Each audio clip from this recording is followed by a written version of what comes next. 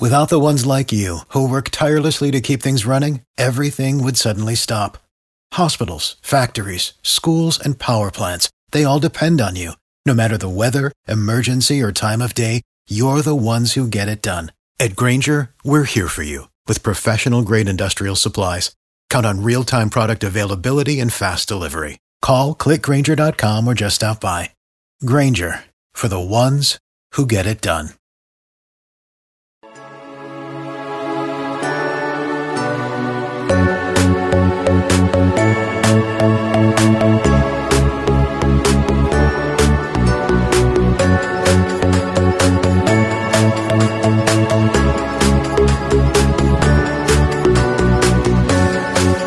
Folks, welcome back to the Anthony Gordon Show. Now, I usually don't make any guarantees before the camera says live, but I will say with some circumspection that I guarantee this will not be boring.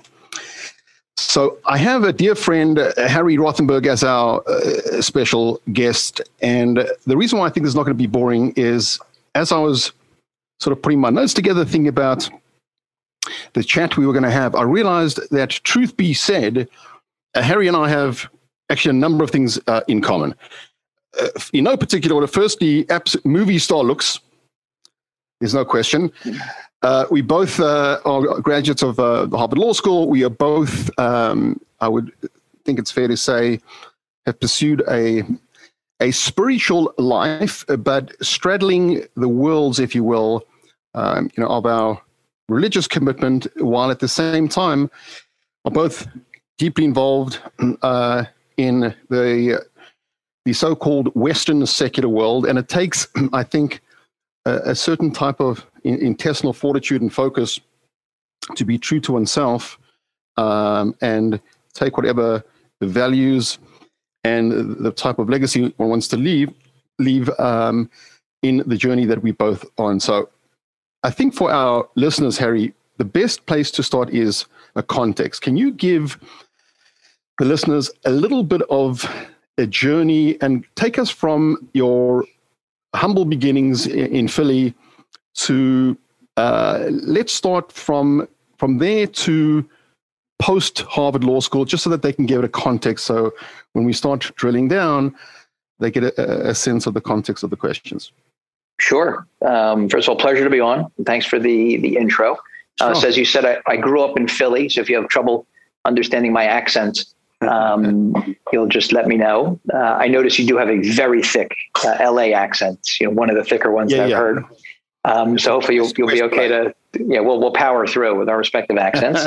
And, grew up like a lot of American kids, or a lot of kids in Philly, wanting to be the next shortstop of the Phillies after Larry Bowa retired.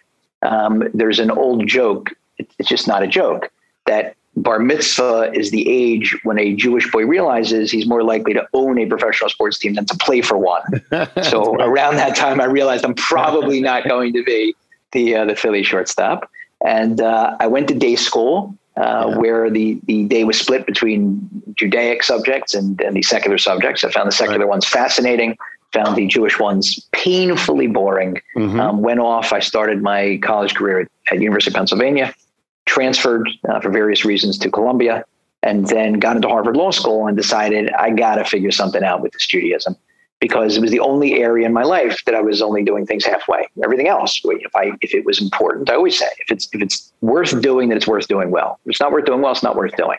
And with my Judaism, it was here and there, Jew-ish. Would it be true to say then that getting to Harvard Law School after, obviously, I put in a good word, I think. I never yes, I think that was a feather on the scale. Yeah. How was that a catalyst to you really wanting to do some serious soul searching about your commitment to your heritage, your religion? It sounded like that was a tipping point. I think it was a time in my life. My feeling was that once you set foot into the august halls of HLS, you're heading on a career. For most of us, you're heading on a career track. And when are you going to be able to take some time? And so with my parents' support and encouragement, I was able to do that. I was able to take off a year that ended up turning into 2 years worth of a spiritual journey in the Holy Land, and came back. The guy who got off the plane was not the same guy who got on the plane. So I'm going to also touch on that. But let's just press pause for a second. During your sojourn at arguably one of the best known education institutions in the world, times have changed, but when you were there, how comfortable was it being, I don't know if you were, a conspicuous observant Jew? I was conspicuous. I was comfortable, but that may be just the product of the times. Diversity was the buzzword on campus. Nobody was about to make fun of somebody for being visibly Jewish. I had just come back from 2 years in Israel, so rather than take it off and put on a baseball cap instead, which I used to often do in the past, or just take it off, I was very proud to be wearing it. I did have an incident on my first day at Harvard Law School where I did not want to be the first guy called on. And I was sitting in the second row, just looking down at my notebook because I don't want to make eye contact. I don't want to look too eager. And the professor, after this long introduction about how it's not like it was portrayed in Paper Chase and in 1L, we're not here to embarrass or to intimidate or humiliate. He said, but we're going to use the Socratic method. We're going to call on volunteers. And he asked the first question and he said, okay, how about you? And he's standing, I could see, even though I'm looking down, I could see he's standing right in front of me in the second row. I'm thinking this may not end well for me. And he says, how about you, Mr. Jew? Oh my gosh. The floor opened up underneath me. I couldn't believe it. Like, what a setup. He said, he's not going to embarrass us. Calls me Mr. Jew. Isn't it discriminatory? This is insane. I'm thinking, like, I don't even remember what the question was. Sure. And then all of a sudden, the guy sitting directly in front of me in the first row starts answering the question. The Asian fellow, Thomas Jew, J-O-O. That's hysterical. That is classic. So I'm sitting back going, thank God. So for those 2 seconds that it took Tom Jew to like clear his throat and then start answering, yes, I felt very self-conscious and uncomfortable since then. Not at all. Not at all. That's amazing. And we shouldn't be. And no one should feel uncomfortable because of what's on their head or what their clothing is or their skin color or orientation. I mean, we know that. We've come a long way. Do you find, and I'll tell you where I'm going with this because I want to explain to you why I think you are, in many ways, the perfect guest. Do you find yourself, even subconsciously, overcompensating to dispel stereotypes? In other words, religious people, we're supposed to be nerdy, geeky guys with dandruff and pimples. So yes and no. And there's a very big divide between my personal and my professional life. In my professional life, do I overcompensate? In my professional life, I won't give in an inch. I'm always aware, and I've felt it sometimes, no one's ever said it, that here I am, the guy with the beanie on his head, and I represent people who have been injured in catastrophic accidents. And what's my job? My job is to get them the most money possible. I've never had a client say, I'm hiring you to get me like an okay amount. I don't want the most you can get me. Every client wants the most that I can get them for their very serious injuries. And I'm unabashed about that. I always explain to people, if it ever comes up, would you ever say to an accountant, all you want to talk about is money? I'm an accountant. Right. I'm a personal injury attorney. That's the only thing I can give to my clients is I can give them money. So I'm unabashed about that. If somebody's going to feel, oh, look at the Jew looking for more money, I have a fiduciary responsibility 100%. To my clients to maximize. In my personal life, I am concerned about it. And I will tell you that if it's a close call and it's not a situation where somebody is absolutely taking advantage of me, it's a quote, it's damages something, it's a back and forth. I definitely err on the side of being very generous, whether it's tipping, whether it's a negotiation, whether it's a job that needs to be done around the house, because I am wary of that, because I don't want to be seen as the Jew who's trying to get away with saving or skimming off a few dollars. And if that means overcompensating and giving in, so be it. Thank God I'm successful enough that a few dollars one way or the other in my personal life is not going to make a difference. Okay, I hope this is not licensed for people to take advantage of me, but I'm mindful when I'm in my personal life.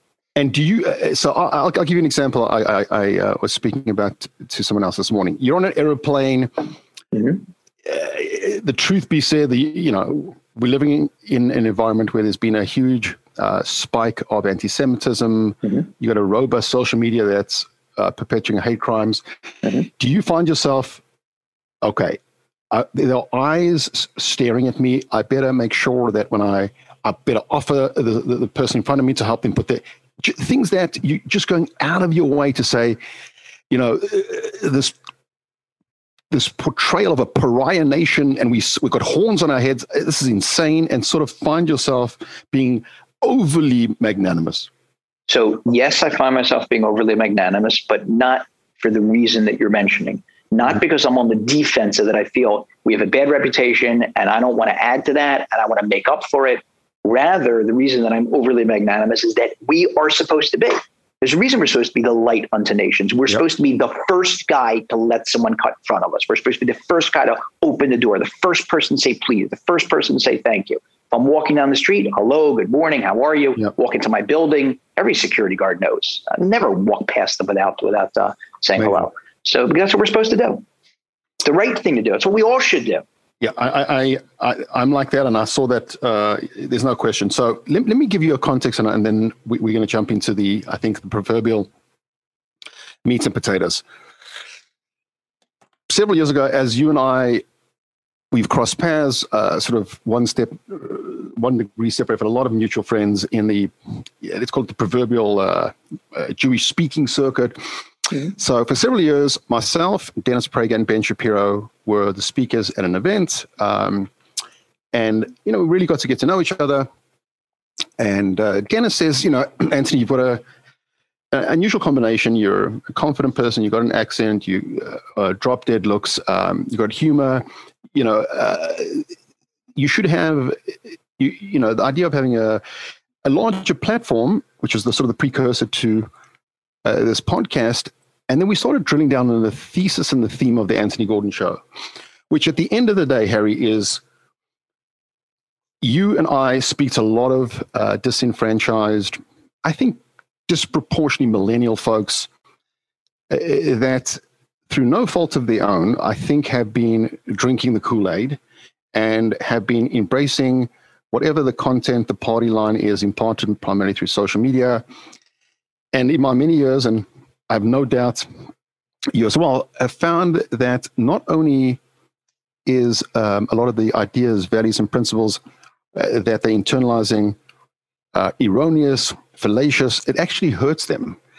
And so the idea is really to, in a very gentle way, to dispel a lot of what mainstream culture is talking about and really try and impart and give tools and ideas to help people have a meaningful, purposeful life. That's what this is about. Great. So with that in mind, how do you, because full disclosure, there's a little bit of projection here. How do you, in a court setting, in a work setting, whether it's opposing counsel, whether it's someone in the courtroom, whatever, and you see somebody who you might even engage in a discussion that articulates certain things that are they're just parroting what they read and hear, but it's probably not going to bode well for them if these are the kind of values that they embrace. How do you? Because I know you care very deeply. It was self-evident when we spoke together recently at a retreat in New Jersey. And it's very, very clear. And that authenticity and sincerity can never be contrived. How do you try and relate to people that, if you keep pursuing this sort of goal of sex, drugs, and rock and roll, it's unlikely that you'll have a wholesome, meaningful life. How do you try and portray that without sounding like you're proselytizing, forcing something, without becoming like a whack job, standing on a tomato box and saying the world is, that's. I'm an intense guy, so are you. So that's my struggle. So it really depends on the person, and it depends on the context. There are times when I will invite someone over to my house because I feel that they'll greatly appreciate a traditional Friday night Shabbat dinner. Right. Certain holidays are incredibly entertaining, for want of a better word. Purim when we're in costumes, Sukkot when we're outside in our huts. Other times it's a conversation. I may recommend to someone a particular class that I've given because a topic may come up. And I say, you know what, I drill down on this. You may get a kick out of this. Let me send it to you. And people are receptive to that. And it's no pressure because maybe they watch it, maybe they don't. I'm not following up with them a few days later saying, okay, what'd you think? Did you watch it? It's up to them. Here it is. Sure. I may recommend a website. I may recommend or send the book. I talk often when I'm not talking about sports, which is a passion of mine, and it's something with which we often connect to fellow sports fans. I talk about my family, and I'll often share stories in order to kind of highlight what I think people are missing. And I think so. I'll tell you two things. I do this often. I'll appear before an audience. And I'll say, I want to ask you an honest question. And I'm going to put everybody in the spot together so nobody should feel individually uncomfortable. And it's up to you whether you want to call out or not or volunteer. Who rules your life? But be honest with me. And I get such great answers. Hands start going up in the room. My wife, my husband, my boss, the stock market, my diet, my Peloton. Then you get the religious people in the audience. God. Okay, you get younger people, my mother, my father, my grandmother, all these wonderful answers. And I say, great question. Can one person in the room please be honest? I've never had it happen once. I say, come on, guys. We know who runs our lives. What happens when a mother has a newborn baby, right? Nothing against guys. It could be father also. But traditionally, it's the mother has that sixth sense where it's, and I've seen this happen before. I'm a father of a large family, thank God. I'm a grandfather, where my wife will wake up, whoa, was that a cry? I'm like, well, I don't hear anything. And sure enough, it was a cry 3 rooms away. She heard the cry. We are the same way. Here it is. Here it is. Rules our life. What is it, my baby? What is it? Is 100%. It a tweet? Is it a WhatsApp? Is it Slack? Is it an email? Is it Facebook? Is it Instagram? Is it Snapchat? Endless. 100%. It runs our lives. And the problem today, when you're talking about speaking to millennials, and I could cry when I see it, there's nobody home. There's nobody home. You want to take it out of their hands and throw it across. I want to take my own and throw it across the room. So I say, thank God, as an observant Jew, I get 1 day a week where I can take back control of my life. That's number one. Number two, that's great. We have this as parents, we tend to think that we can make up for the lack of quantity time with quality time. I'm going to do something special with my kid, which is great. There's nothing greater than quality time when you are doing something special with your kid. But what you have to realize is that they just want us, and they want us to be there. So I'll give you an example of this. This is like putting sports and family together. This was before the 2017-18 season. My son, who at the time was 15, turning 16, said to me, Dad, I'm telling you, the Philadelphia Eagles, that's our team. I'm from Philly. They're going to win the Super Bowl this year. So I sat him down. I figured this is very important as his father. I sat him down. I said, listen, you have to understand something as a Philadelphia Eagles fan. You can't do this, okay? Because they're going to break your heart. I'm telling you this, okay? I was at the time, 50, whatever, okay? Practically every season, I convinced myself they're going to win the Super Bowl. It never happens. So I'm just telling you, he said, no, I'm telling you, Wentz, he's ready to, they're going to win. I was like, listen, I'm telling you, they're never going to. I've been my whole life. Fine. They somehow survive the first round against the Falcons with Nicky Foles, backup quarterback, leading the way. Okay, great. Now they're now in the NFC Conference Championship, and I am overseas, and I am scheduled to return on a red eye the morning of the game. And so my son calls me. This is a few days before the game, and he says to me, Dad, this is actually several days before, like right when they announced, he's, Dad, we're going to the game, right? I said, listen, just hear me out. Just hear me out, okay? I said, I'm coming home on a red eye. I physically don't think I'm going to be able to get off a red eye and then drive round trip to Philly. And he wasn't yet driving. And I don't think it's fair to the other kids. Like, I'm going to show up. I haven't been home in a week plus, and I'm going to say, hey guys, hello, goodbye, and then leave them behind. I said, it's not fair. So I'm going to stay home. I'm going to watch the game with the other kids. I said, but don't worry. I've got you taken care of. I already spoke to one of my brothers. Uncle Ross is taking you to the game. And we're good, because I'm self-projecting, because when I was his age, just give me a ticket to the game. Yep. I'll go with a random stranger. Just get me in the building. NFC Conference Championship, right? Right. And he says to me, to my utter shock, and I could hear through the phone that he's like fighting back tears. This is a 16-year-old boy. Wow. He says, but Dad, I want to go with you. Wow. I want to go with you, because that's what your kids want. They want you. They don't want just a special hour. Yes, of course, that's great. Or a special 2 hours. They want you. And that's the one thing that I've learned, the difference between my older kids and my younger kids, is that if you're going to cut out anything to spend more. Cut out the stuff that you're doing for yourself. I lost track of the number of times. Amazing. Earlier in my life, somebody would call me up. I got legend seats to the Yanks. I got courtside to the Knicks. Okay, call my wife. I can't come home. Am I crazy? So now, if I'm going to a game, just about every time, I'm going with one of my kids. Priorities. That's what's important. Oh, was it you or I'm trying to think who said to me, we're talking about the definition of spoilt. That's a very, very insightful line. The person said a person who gives away more things than love. So if a person receives a whole bunch of materialistic things, and it's supposed to be a proxy for I'm there, I love you. It never, and that's what's happened. I see to a ton of kids that don't have the emotional maturity to really say to their parents, this Apple 6.3.Z, it's not going to cut it, Right. So I want to pivot for a sec, because here's what I realized, and I said it to you at the time. As a young kid growing up in South Africa, my late mom saw me apparently in front of the mirror. Some people take the back of a brush and pretend they're Michael Jackson. Apparently, I was pretending I was speaking to this audience, and she was a very insightful, brilliant woman. There's a little article on H.com about it. Amazing lady. And even though my financial beginnings were humble, she had one of the top public speaking people in South Africa, training about intonation and beat. At the end of this whole course, two things, and this is not going to be earth-shattering to you. In the public speaking world, really comes down to two things. Authenticity. People know whether you're real or not, and they will never. And you can never speak at people, meaning if it's purely going to be intellectual, it's really at people. To speak with people, to engage people, you need stories.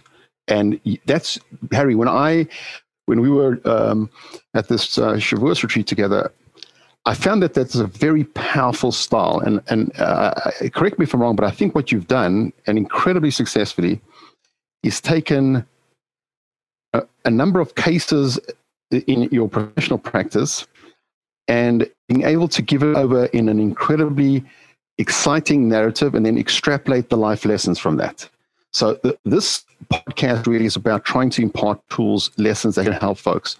And if I'm putting you on the spot, forgive me, but it would be amazing if you could share with our listeners, a case or two that sticks out in your life journey where, at the end of the day, there's something we can take away that will be germane to all of us in terms of, impacting some tools that we can show comes to an end, and after the standing ovation they'll remember the story and they'll remember the lesson. Trigger alert. The stories from my practice are not for the faint of heart. So I'll tell you one that sticks out in my mind. The most common complaint that I get from clients, particularly in the wrongful death cases, is the suddenness with which it happened. They just they did not get a chance to say goodbye. I'll give you an example. One of the more horrifying examples. I have a client a number of years ago who got a phone call in his office in Manhattan from a state trooper in New Jersey who asked him to come home. And he said, "Now listen, I know this is going to sound like some kind of crazy prank or fraud. Here is the phone number. You can Google it. You'll see that it goes to the New Jersay State. I just want to say barracks. I just want to make a footnote for our listeners. For those folks that may be tuned in late, or if I wasn't clear, so Harry Rothenberg is a partner at the Rothenberg Law Firm, which is one of the leading law firms in America today, dealing with personal injury, wrongful death, traumatic brain injury cases. So this is the context the journey that Harry's taking us. I'm sorry. Right. So he gets a call from the state trooper. He confirms. He does go look on the website and confirms. He said, "Look, call me back." He calls back and he asks for the fellow. And once he confirms that it's a legitimate call, he gets in his car and heads home. And there's a state trooper's car, a police car in his driveway.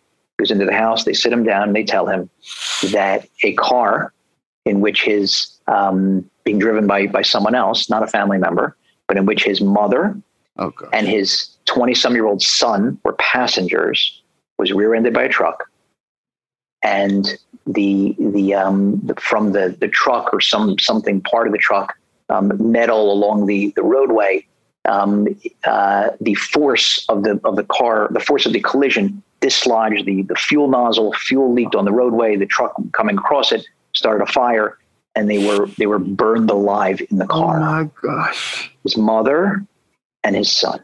Oh my! Now, what that means is, and this is what I hear time and time again, is that I didn't get a chance to say goodbye. Now, that is a incredibly difficult thing for people to bear, but there's a next level that's even worse. And the next level that's even worse is when there was any, and I want to stress, any type of unresolved issue. Yeah. They were in an argument. They were in a fight. I meant to apologize. I meant to make up. I should have apologized. I should have made up. Why? And there's no chance. And to me, it's just such a constant reminder of just how fragile life can be and how quickly it can end without any notice whatsoever.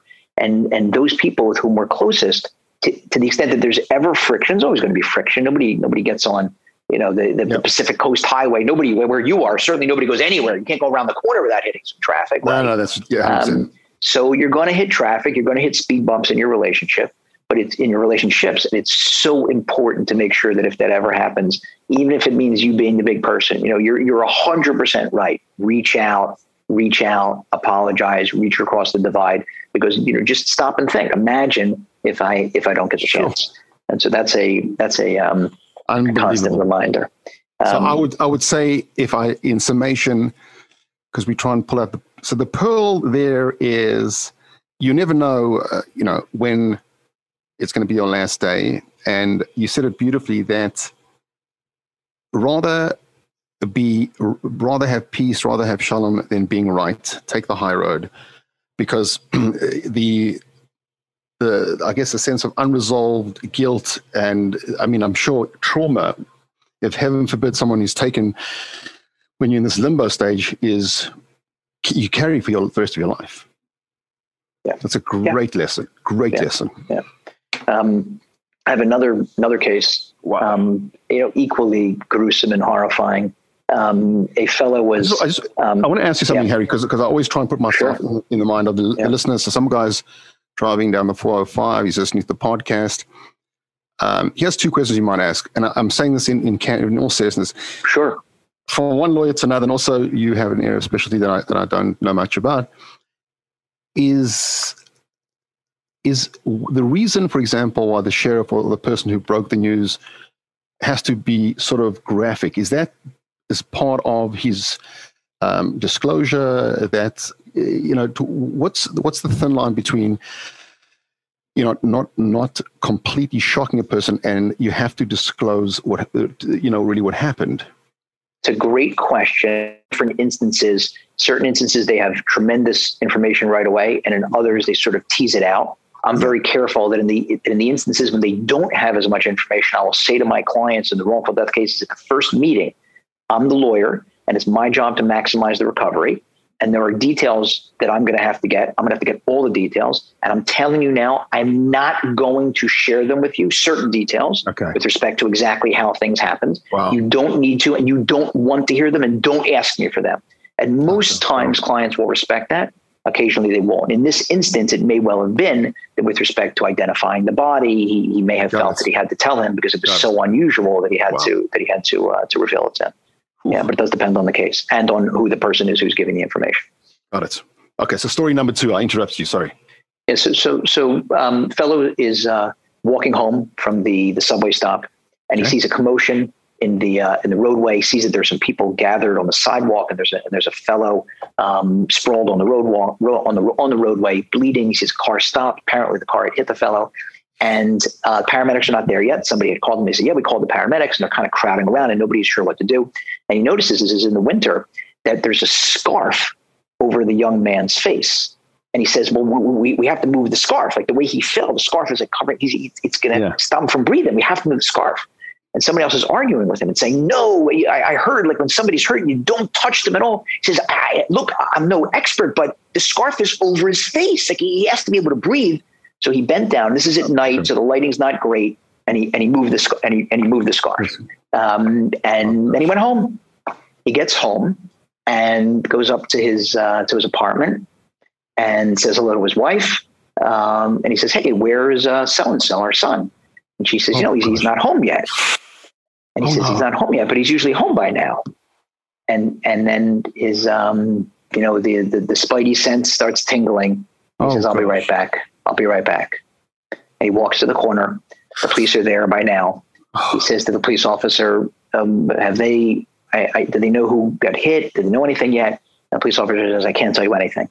He says, well, but I just want to know, did they know the name yet? He says, listen, I can't tell you anything.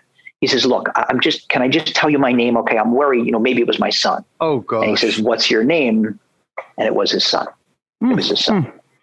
And he said to me that as horrible as it was, as horrifying, as terrible, as difficult it will be, if at all, to get over it, at least he can take with him that he knows that the last thing he did for his son was an act of kindness. Wow. And he kept saying that, imagine if I hadn't moved the scarf and had to deal with, maybe that's what caused or hastened his death. Now, imagine walking around with this. So at least he has the solace and comfort that he was in a position, and it wasn't easy. There was a guy trying to convince him not to, that he at least was able to provide some comfort, some kindness during the last seconds of his son's life. Wow. And that for me is, look, you don't pass up an opportunity to do a kindness. You just don't. Yeah. And it's so easy now. It is so easy. You see these videos sometimes, and you just want to scream. Like, I have to say that I don't know if other people had this reaction. I'll tell you my reaction for the very first time I saw the very difficult to watch George Floyd video. Yep. And I just felt like if only there was somebody there, maybe me, maybe you, maybe somebody like us, who's experienced in being persuasive and calming things down. Like, I just felt that the interaction from the passersby who were trying to help and saw something's going on, but because it was combative, again, I can't get in the mind of Chauvin and his colleagues, but I just felt like, guys, that's not the right way to persuade them. It's not the right way. It's got to be no, we're with you, of course, we understand, but let's figure this out together versus the, effing let them go and effing you're this and that. Again, I can't. No, it's funny. I feel bad that I'm criticizing, because who knows what anybody would have done in a crazy situation like that. But I just feel like, that to the extent that if only there was somebody there who had experience in diffusing and calming things down. Like, of course, you're right, officer, of course, but let's just, I'm just thinking, just toning it down. Maybe they could have convinced them to take a darn knee off of him. Interest of full disclosure, you and I didn't have, this is not scripted, but it's incredible. Maybe a sentence I said before we went live is, or maybe when we spoke yesterday, is that I'm deeply, deeply grateful for the experience that I had at Harvard Law School, but life wisdom, I probably didn't learn from the annal halls of Pound Hall, but there was one. It's interesting. There's one thing that the one course, negotiation workshop, Roger Fisher and Bruce Patton's course. I learned one. I mean, there's a lot of interesting things that are practical, and that's one of the things. Is if you reassure the counterparty, the other party, that you understand where they're coming from, that it really takes the adrenaline down, and from adversarial combative to, okay, well, this person is not, they know where I'm coming from, and they're coming as friend, not foe. It's interesting. I mean, we can't judge, but I also thought that perhaps, dialed down, things could have been different. Yeah. Okay. So there was something that you said that also, I'm sure people are thinking, how can you not take these cases home in your heart and your head? You're a father of many kids. You do a lot of things. You've got one friend in me. I mean, how can it not spill over into your personal and social life? So it's very difficult, I have to say. It's acutely difficult when it's a very bad injury or a fatality to a child that's the same or close to the same age as one of my children. Even more difficult when it's the same age and gender. I remember once coming home, I was standing in a hospital room, and in hospitals, what they'll often do is if there's something that's really, really important, and I don't want to take any chances, maybe it's a new nurse, a new shift who hasn't read the chart. They will handwrite, old fashioned, okay? Handwrite a sign and put it up right over the patient's head on top of the bed, okay? Like, make sure to change the dressing make sure not to give this man, okay. So I walked into the room and I knew it was serious when the parents had called me. It was a child who was in a bike accident. Right. And I thought I'd seen it all until I saw a sign above this obviously totally bandaged head on top of the boy who would become my client. And the sign said, "No skull on right side of head." Oh. Now, this is a boy who at the time was the same age as one of my boys. And yeah, it was tough to go home that night. And you just, you want to go home. I wanted to wake up my son and hug him and hold him and cry next to him. It's tough. It is difficult. And the way that I try not to bring it home is to take seriously the responsibility that these families who have lost loved ones or who have lost limbs or sight or the ability to walk or eat or see or breathe without an apparatus, they're trusting me and they're counting on me. And so I take that very seriously. But yeah, it's difficult. It's not an easy profession. So I think both of us, are more emotional guys, and it takes a toll. It takes a toll because I feel pain very vicariously. So one thing there's 3 questions I try and ask every single guest, and this became, I think, picked up by one of the magazines, and I think became, at least I think one of the reasons that this resonates with a lot of people. 3, 5, 7 years from now, Harry, let's say money's not an issue and all things being equal, where do you want to be and why? There's no one, it's very clear to me from after meeting you for 60 seconds, and we both share this, that I don't think either of us want to come to the end of this journey called life and say, okay, we were mediocre, bronze medal, that's fine. B minus, B plus. That's not our worry. Nice job. Yeah, exactly. Right. So let's start with it's an interesting mnemonic. The Hebrew alphabet, where the word comes from. Alphabet comes from Aleph Beis, the first 2 letters in the Hebrew alphabet. Aleph is first, it means first, and Beis, it also means bias is house. So your house comes first. Anything else I'm going to say comes after this. It's number 1. Is I want to spend as much time as possible, not just quality time, but quantity time with my kids and with my grandkids.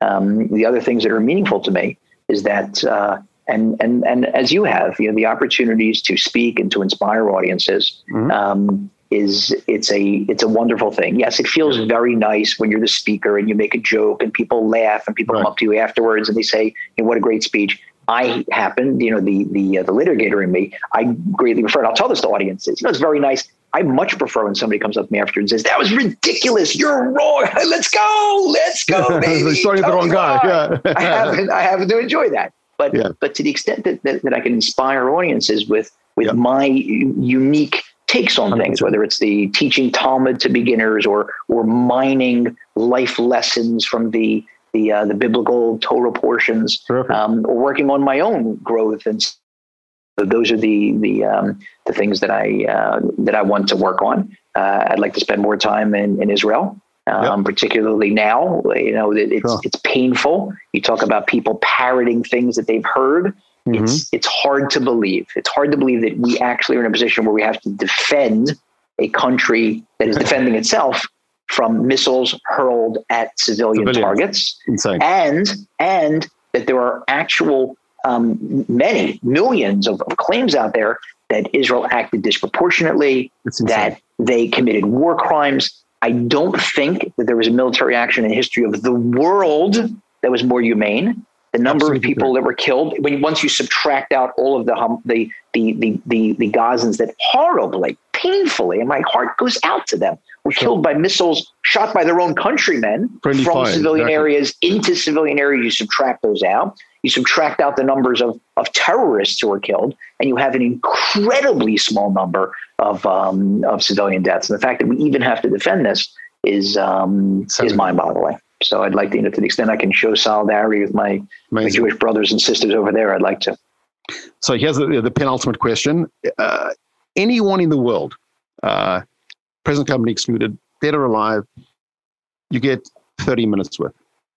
anyone. It could be someone from our heritage, could be someone that, who would that be and why?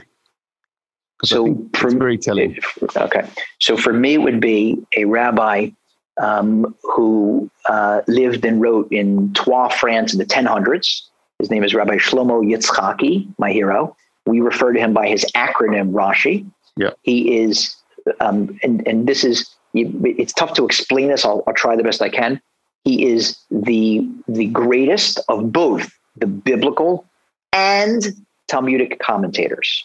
Now, to be one or the other is an astonishing accomplishment. To be able to be the most well-respected commentator on the Bible, that's a pretty big deal. To also be the most well-respected commentator on the oral law, the Mishnah, and on the Talmud is how in the world did he do it? Jewish population of 100. I find his commentary to be endlessly fascinating because it's meant to both help a beginner understand what's going on in the text, and you have people that are, I'm a nobody. You have people that are seasoned scholars of the Talmud and the Bible who have spent their lives studying it, and they're still mining new nuggets of depth from his commentary. So I'd love to be able to talk through some of his comments. Beautifully said. Okay, so here's how we're going to tie this in a bow. Firstly, what we're trying to do is have little vignettes or pearls that come out of these discussions. The idea of making sure you don't have unfinished business, beautiful story, something we can all take home. The idea of using every single opportunity to do random acts of kindness. No one ever regrets that. So as the curtain comes down, and I'm mindful of time, here's the question. What would you give a TED Talk on? And if the thesis is, here's a guy who thinks, here's a guy who's got a good head on his shoulders, got the wrong accent, but he's got a good package. And in 18 minutes, you are, you're gonna, the goal being that when you say thank you, ladies and gentlemen, at the end of the 18 minutes, they can have 2 or 3 tools that they can take with them for the rest of their life. What would be your thesis? What would be your theme? And maybe a few points. So I haven't thought that through. You're putting me on the spot, which is fine. I'm used to being on the spot. The first thing that comes to mind is that I would curate from my large list of talks. Thank God they try to increase them every year by working on new ones. Did some new ones at the. I think you heard a couple of the new ones. Yeah, fantastic. I would want to curate some of what I believe to be incredibly deep life lessons that we can tease out of stories in the Bible that are right there in plain sight there for the taking. They're pearls. They're jewels. We have time for me to share one with you? Yeah, of course. Absolutely. Okay, so here's one of my all-time favorites. Okay, so there's an interlude in the middle of the story of Joseph, and we're told about a separate story involving his older brother, one of his older brothers, Judah. Judah is the leader of the tribes. He's the one who's been elected the leader. He's the one from whom the line of kings, the Davidic line, is eventually going to come. He is a very, very big deal. So at the time this story is taking place, he's right about, aside from maybe Joseph and aside from his father, the saintly Jacob, the patriarch, he's the holiest guy in the world. Okay. And his oldest son gets married to a nice young woman named Tamar, and then he passes away. And due to a law in the Bible called levirate marriage, if a man and woman are married, they don't have children, the woman is supposed to marry the brother, unless he releases her to marry. They go through a ceremony, and then she can marry somebody else if he declines. But she dies, she marries his brother, and then he dies. Oh, gosh. Now, Yehuda is obviously reluctant to marry off his third son to this woman after having buried 2 sons. So he's kind of pushing her off. She knows, the sages tell us that prophetically, she's supposed to be with the family. And so she dresses up as a woman of ill repute at the crossroads. Interestingly, this is how we know there's more to the story than meets the eye. She puts a veil on. Usually a woman looking for that type of business would be unclothing, not clothing. Right. But he is smitten with her nonetheless. He importunes her. What's your price? My price is a goat. I don't have a goat. I'll give you a goat. How do I know you're going to give me a goat? I'll give you collateral. So he gives her his cloak and his staff and his ring. That would be like one of us, God forbid, we should never do, engage in that type of activity, but we like somebody nowadays telling a woman of ill repute in a brothel, listen, I don't have any money on me, but can I give you an IOU? What are you, crazy? I don't think 1 second. I'm going to give you my phone and my wallet and my car keys. You're coming back. What? I'm coming back. That guy's coming back. That guy's coming back. I'm coming back. All right. That's what he does. So fine. He gets home after they're together and they're intimate, and he goes over to his good friend and business associate, Hiram the Adulamite, not Jewish. He's a non-Jewish friend. Yeah. And he says, in a conversation I can imagine, started off with a little bit of a mumble. Hiram, I need a favor from you. Sure. Jude, what can I do for you, man? Yeah, I need you to go to a girl. I'm sorry, Jude. What'd you say? I need you to bring a goat to a girl. Jude, you need me to do what? I need you to bring a goat to a girl. You need me to bring a goat to a girl? Yeah. And when you get there, get back my cloak and my ring and my staff. Why does you have your cloak and your ring? Hiram, for crying out loud. Okay, he's got to explain this to him. It is beyond embarrassing. This is the leader of the Jewish people has to explain that he wants his friend to go bring a goat to pay a prostitute to get back his collateral, his staff. He's dying. He's dying there. He's dying from embarrassment. There's a rabbi who says, you know what life lesson we take from this story? Right there, hidden in plain view. Every person in the world has to have a friend with whom they can share anything. Deepest, darkest, not just a deep, meaningful conversation. You got to be able to share anything. You want to grow? We never grow unless we're uncomfortable. And you're not going to get uncomfortable in your own head. It's uncomfortable to have to share a story like that with a friend. And that's what we see from there. I think is such a beautiful story. So Harry, firstly, terrific how I think that you've merged your worlds, that you, notwithstanding the fact that I think we're both grateful to have had, an Ivy League background, but true life wisdom, I think that we perhaps have learned more outside of the bastions of but I think, thank God, we both found different platforms to share that. I want to give you the opportunity just to share with our listeners how they can find a little bit more about you. URL, home phone number, sure, bank account. So the URL, our website is injurylawyer.com. Easy to remember. Okay. No one should ever get hurt. As we always say, we're not praying for. I remember I was once coming out of prayer services in the morning, and it snowed while we were in services. And I walk in the parking lot, the cars are covered in snow, and a friend starts yelling at me, Rothenberg, will you cut that out? What are you talking about? He goes, I know, you pray for snow, so it'll be bad weather, there'll be more accidents. I said, are you out of your mind? You don't pray for people to get hurt. God forbid, no one should ever get hurt. If they get hurt, then they should call us. But I'm not praying for injuries, God forbid. But if anybody ever gets hurt, they should call us. We have offices in New York, in Manhattan. That's where I typically am. Multiple offices in New Jersey. Our flagship office, our regional office, is in Philadelphia. If it's a sizable enough case, we will go to other states. We're even willing to go to foreign countries like California if it's a big enough case. So injurylawyer.com. And if people are interested in the types of things that I'm talking about, teasing out these life lessons from the Bible or the Jewish holidays, I do a short weekly video. It's easy to find on YouTube. Put in Harry's video blog, or you can put in my name. 3-4 minutes. Try to keep it under 5. Hopefully, you'll have a nice, interesting insight and a takeaway that I hope you'll find as inspiring as I do each week.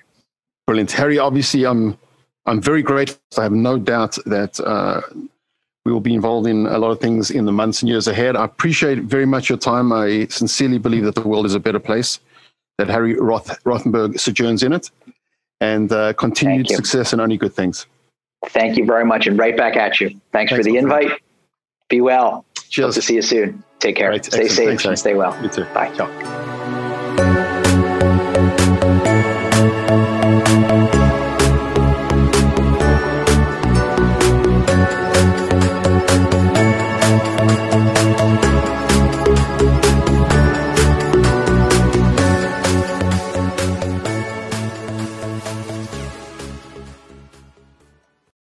For the ones who work hard to ensure their crew can always go the extra mile, and the ones who get in early so everyone can go home on time, there's Grainger, offering professional-grade supplies backed by product experts so you can quickly and easily find what you need. Plus, you can count on access to a committed team ready to go the extra mile for you. Call, click Grainger.com, or just stop by. Grainger, for the ones who get it done.